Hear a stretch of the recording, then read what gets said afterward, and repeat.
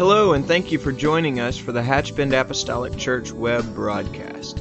In our society today, some, and yes, sadly, maybe even most, question the value of preaching in their lives. But we still believe what Paul said in 1 Corinthians chapter 1. In essence, Paul preached that God has chosen the foolishness of preaching to save them that believe. And so that's why we still place such a high value on the preached word of God in agreement to the Scripture. And so now I'd like to thank you again for joining us for a message from the pulpit of Hatchbend Apostolic Church.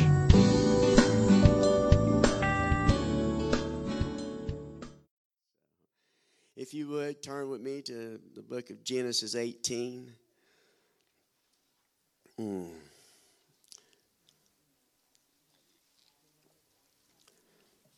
I wasn't sure. I'm preaching tonight in Lights for Christ, so I had two. And I wasn't sure which one was which, but I was pretty sure this one yesterday morning. And this was for this morning. But if you preach, there's some preachers here who understand when the God clearly tells you, then you know. But this in the first service when Brother Williams was preaching, and it confirmed it in my spirit. Genesis 18:23. I'll read the chapter out. And Abraham drew near and said, "Wilt thou also destroy the righteous with the wicked? And peradventure there be 50 righteous within the city. Wilt thou also destroy and not spare the place for the 50 righteous that are therein?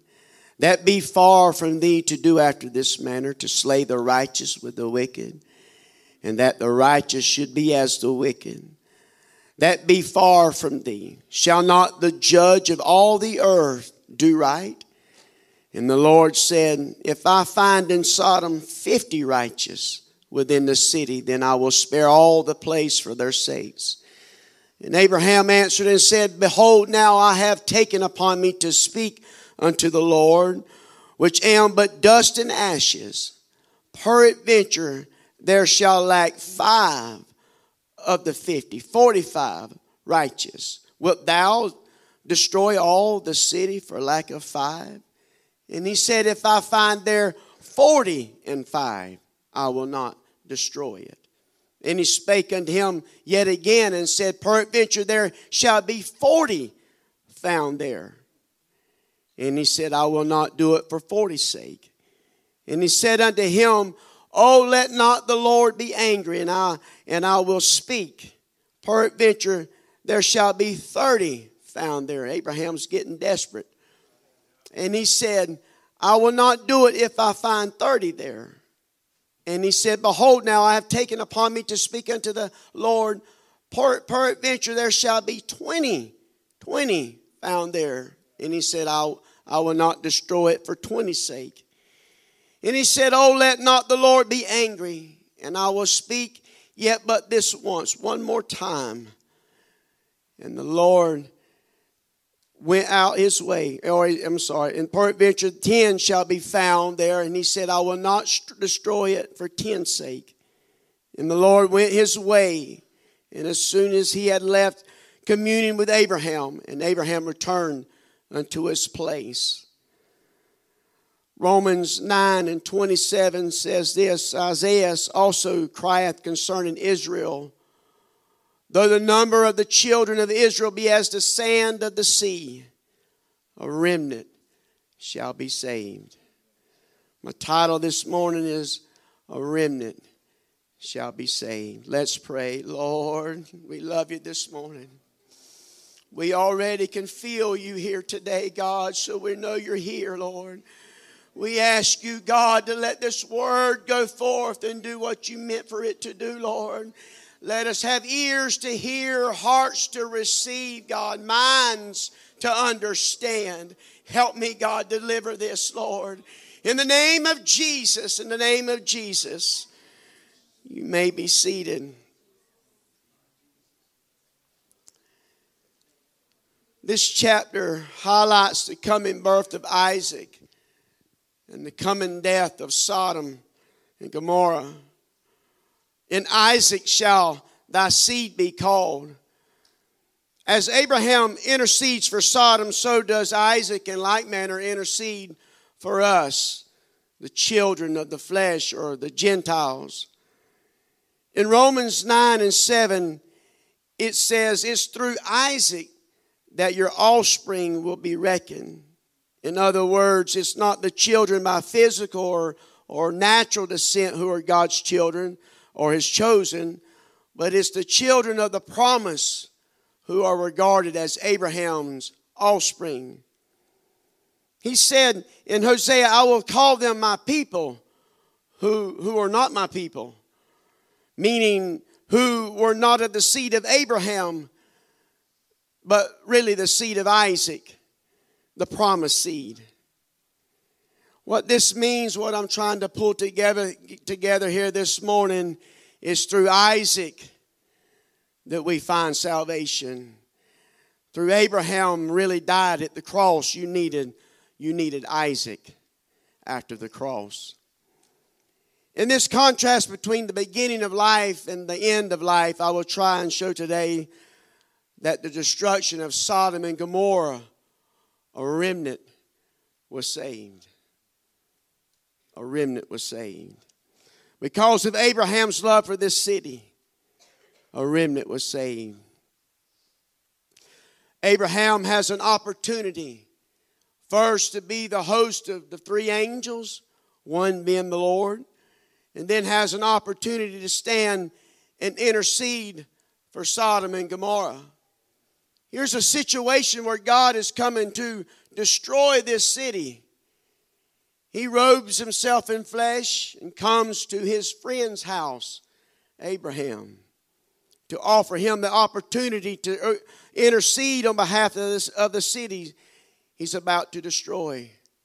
How would you like to be so close to God that He considered you a friend, but not just a friend, close enough friend that He comes to you first before He goes and destroys a city or not destroy?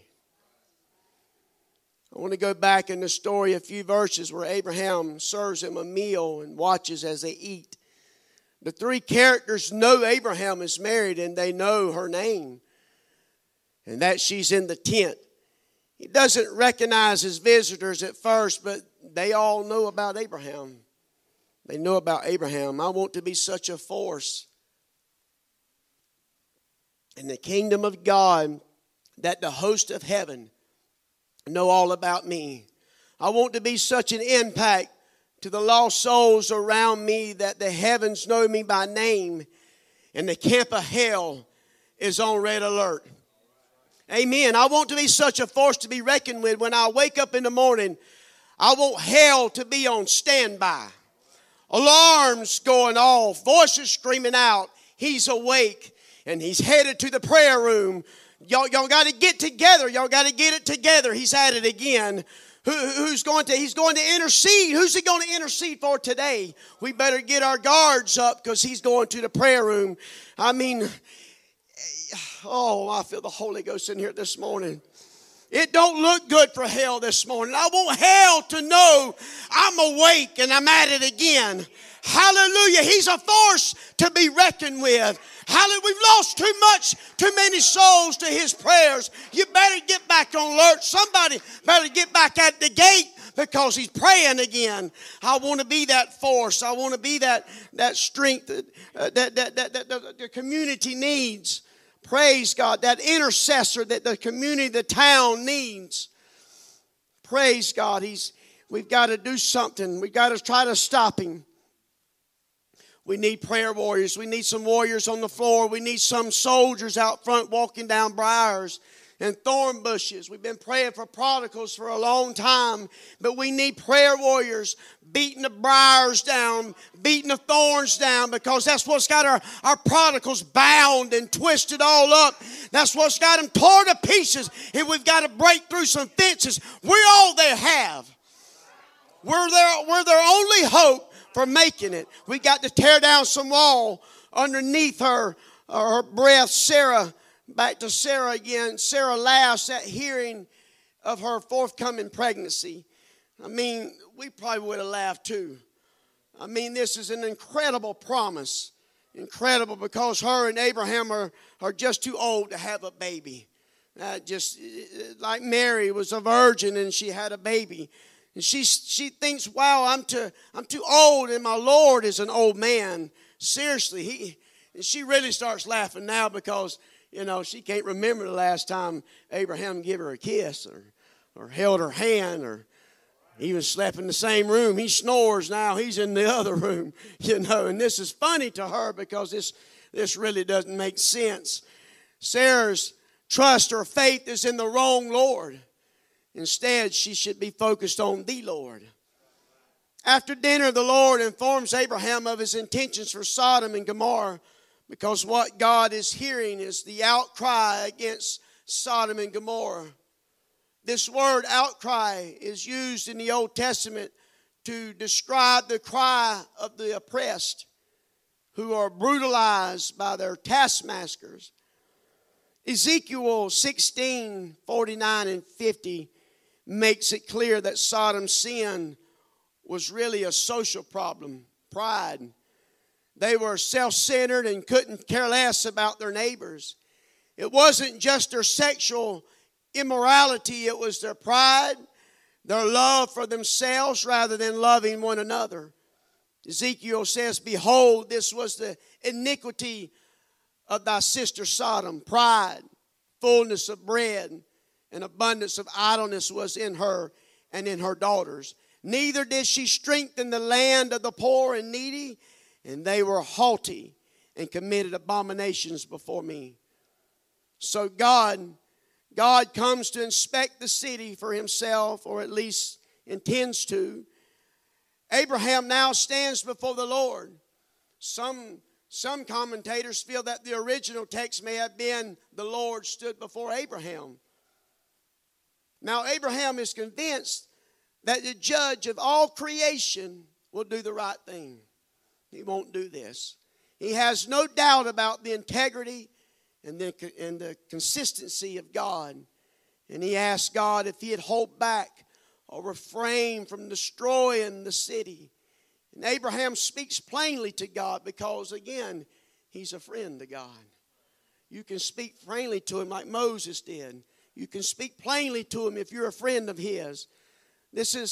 And Abraham knew this. You can read the chapter and you can see how Abraham, he didn't leave no place for cliques or a special group of people, the elites or the middle class, the high class, because we are all pieces of the same puzzle. We're not all shaped the same. We don't all look the same, but we all fit. We all fit. The days of the special lead is over. No more special favors. God is preparing to open this whole thing wide open. For the promise is unto you and your children, and to all that are far off, even as many as the Lord our God shall call. In Isaac shall thy seed be called. Are you with me this morning? In Isaac shall thy seed be called. Come on, this promise is for you. This is for all nations. This is for all nationalities. No soul left behind. No rock left unturned. You are the remnant that shall be saved. Hallelujah. Abraham asked if there be 50 righteous people. And eventually jumps from 5s to 10s. He finally asked if God would spare Sodom for the sake of just 10 righteous people. I was reading this and I thought maybe Abraham understood that 10 might have been the right number, because Noah, only 8 got on the ark, and he still flooded the earth. So maybe Abraham, in all fairness, Abraham knew to stop at 10. I don't know. It's just a thought.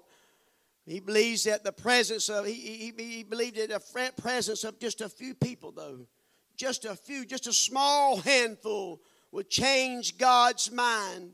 If there's just a few that are godly, would the godly save the many who are ungodly?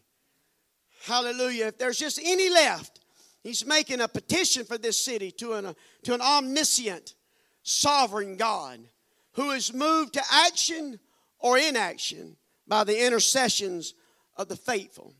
God took the time to robe himself in flesh and go visit with Abraham and give him the chance to groan for this city.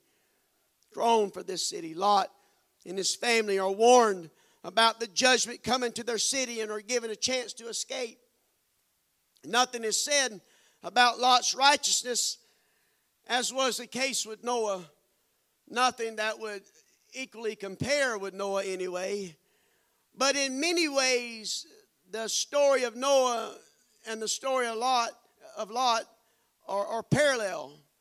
Lot ends up in the mountains and gets drunk and is taken advantage of by his family twice. Noah gets drunk and he also is taken advantage of by a family member. A lot of similarities in the two characters here, but of both was a remnant saved. Both was a remnant saved. A chosen family is spared the judgment of God. Hallelujah. Lot's not taken seriously, though, by his family. Even Lot hesitates to believe himself. So really, why would they believe him? Lot hasn't lived as one who would be respected enough to believe, like Brother Boyd mentioned Wednesday night about being 6 months behind on your rent. I mean, please, by all means, don't try and go witness to your landlord. You're not the one to go tell him about or her about Jesus. If you're known as someone hard to get along with at work, you've cut that whole bunch off from ever being able to witness to them. So please, whatever you do, don't tell them you're a born-again Christian.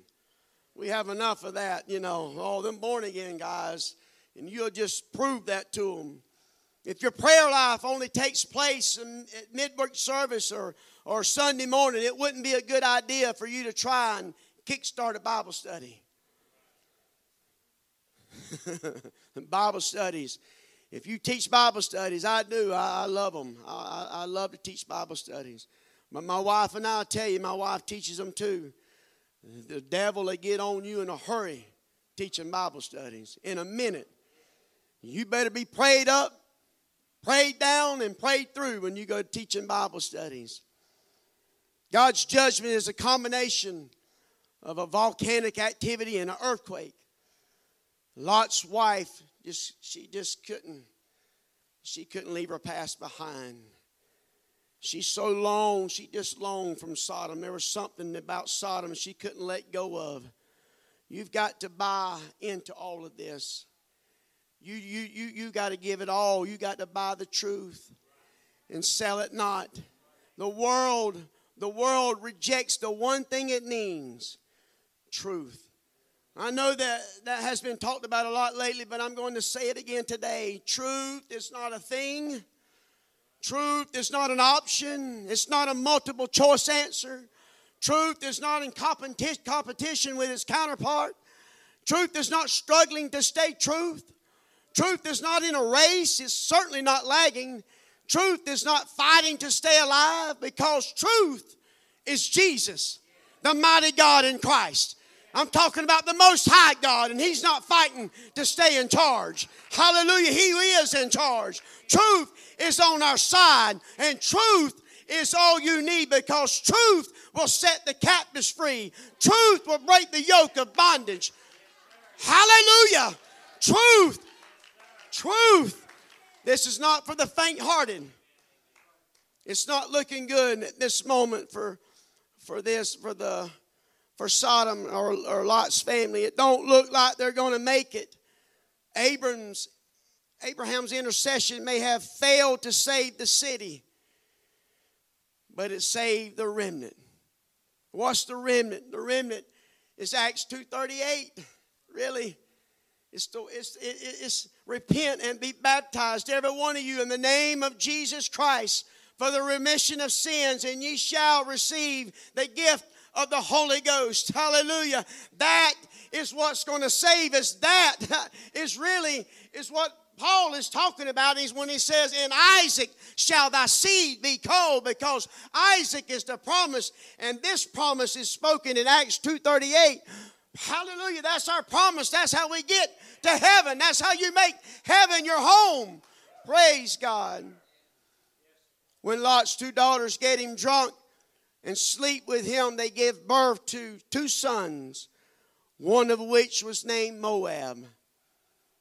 And it's through this seed Ruth the Moabitess is born. And in the book of Ruth, the words redemption, redeem, and redeemer are mentioned over 20 times. 20 times. Is there anybody here today that's been redeemed? Is there anybody in here that's been redeemed by the blood of the Lamb? Is there a salvation of the Lord in the house today? Is there any healed of the Lord in the house today? Is there any delivered of the Lord in the house today? Hallelujah. Let the redeemed of the Lord say so. Praise God. He's still on your side. There's still favor on you. Someone said, I wish I could describe him to you. You know, the preacher used to say that. You can get it on YouTube. I wish I could describe him to you. He says he's indescribable. He's incomprehensible. He's sensational. He's wonderful. He's excellent. He's marvelous. He's never failing. He's never late. He's undefeated. Well, let's just get that clear. He's undefeated. He's unmatched. He's irreversible. He's undisputed. He's irresistible. He's all powerful. He's all knowing. He's all sufficient. And He's all you need. All you need is Him. Can't nobody do you like Jesus. Can't nobody do you like the Lord. He's the one that sticks closer than a brother. Hallelujah. The world will let you down. Your brother will let you down. But the Lord is on your side. And if it had not been for the Lord that was on my side, I'd have been swallowed up. I'd be dead. I wouldn't be standing here today. But the Lord was on my side.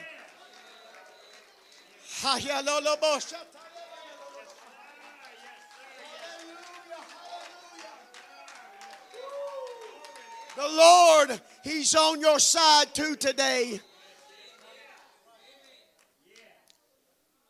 In the law of Moses, redemption was an attempt to preserve the name of the male family member who died without an heir. Ruth was a Gentile. A remnant was saved coming out of Sodom. A remnant was saved coming out of Sodom. In 2 Kings 17, foreigners were moved into Israel when they were taken into exile by the king of Assyria in 743 BC. God's prophets warned that this would happen. The fall of Samaria in 722 BC marked the end of the kingdom of Israel. Prisoners were taken handcuffed together and escorted by Assyrian guards while others were just executed. This was a heavy price to pay for disobedience to God. The Assyrians, they took the elites out of Israel and they scattered them across Assyria, preventing them from uniting with one another and making it difficult for the ones they left in Israel to unite as well. But that didn't work. They united. And they started marrying to the Assyrians. And this mix of people that settled there came to be known as the Samaritans. In chapter 4 of the Gospel of John, Jesus, instead of using the regular route that was made in order to bypass Samaria, He chose the unpopular. He chose to go right through the unpopular town of Samaria to meet with this Samaritan woman. It's odd, Brother Williams, that He would meet with this woman, because in the last chapter He met with an elite named Nicodemus. I mean, this man had status. He later became a disciple, I know, but at the time he was just someone of status. Nick was a good catch. He was a good catch. The woman Jesus is meeting with now ranks at the bottom of the social and religious scale. Not only was she a Samaritan and a female, but was 5 times divorced. 5 times divorced, and was living out of wedlock now. She was not of elite status, to say the least. She's out drawing water in the middle of the day to bypass all the smirks and the remarks that other people was making at her. And this was not their regular time to come get water, but she goes in the middle of the day. And when she gets there, she meets with the one with the living water. She had all but given up hope when the Redeemer arrived. She couldn't really understand the full scope of Jesus' words, but what she did understand, the few words she did grab, and she acted on those words, and she ran back into her city. Hallelujah. She ran back into her city. She was getting it all wrong, Brother William. She was telling him, she said, yeah, you know that Moses, he built that ark, and he married Sarah, and they had a son named Isaac, and that's all right.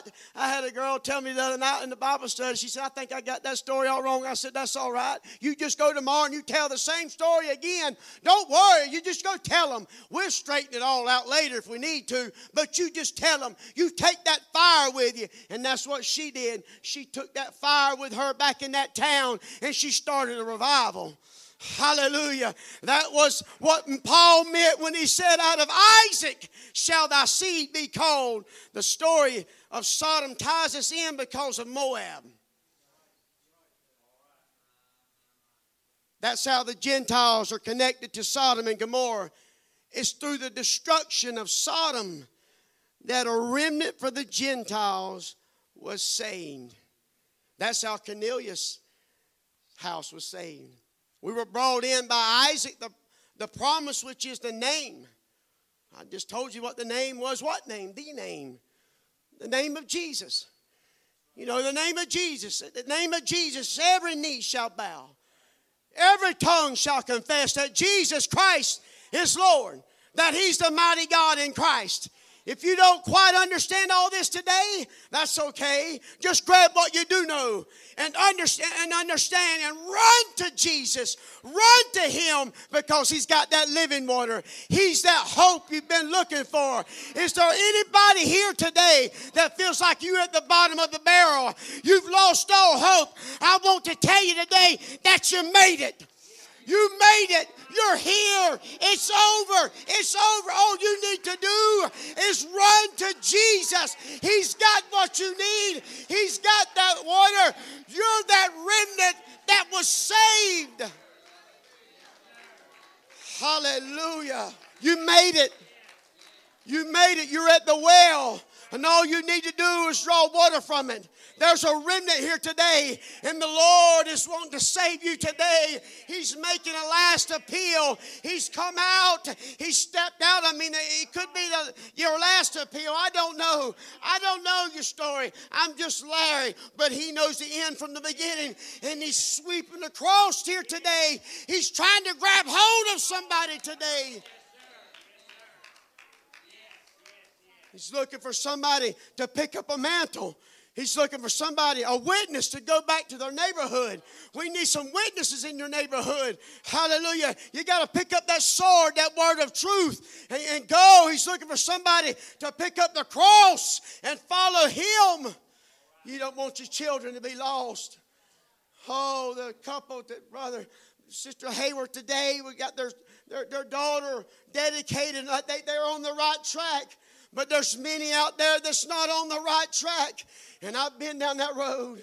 I've lived that life. I'm here to tell you, the chances of you coming out are almost none. Trying to scare you? Yeah.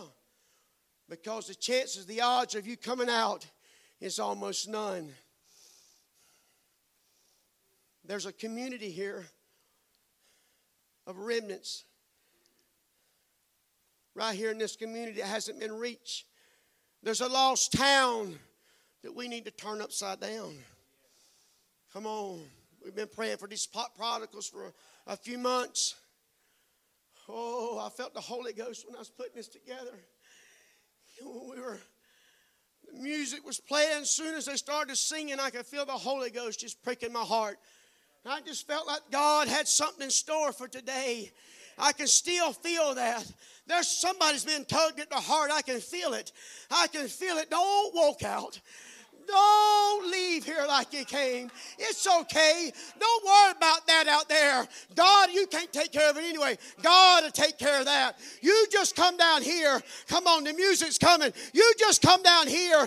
God has been waiting on you. He's made a call for you. There's a woo! Come on now. Somebody can feel what I'm talking about. I can feel it in my spirit. He's talking to you. Come on. Come on. Come on out. Come on out.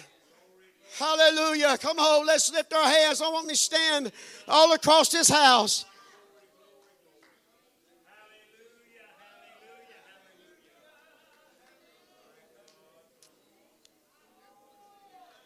Hallelujah. It looked like for a long time that the remnant in my immediate family was going to die. It didn't look good at all. My sister Danielle, I believe, was the first one back. I don't know when she come back, but she crawled her way back. She had nobody coming back with her. She just come back. Woo! I feel the Holy Ghost in this house. A remnant was saved. And my younger sister Tammy, I tell you, she said I didn't have it in me, but I knew if I just let my kids go with their church with Danielle, that they would go. Oh, that some more remnants would be saved. She said I just couldn't get it together. I was too broken. But I knew my sister would take them. She would take them to youth camp. She would minister to them. She'd give them what they needed. Oh,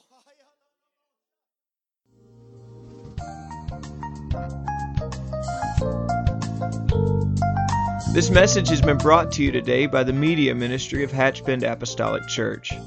We pray that it's ministered to you in some way, and we'd like to take this opportunity to invite you to join us in service here at Hatchbend Apostolic.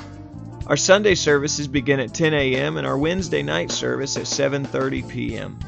For any more information or to speak with our ministry staff, please feel free to call our church office at 386-935-2806.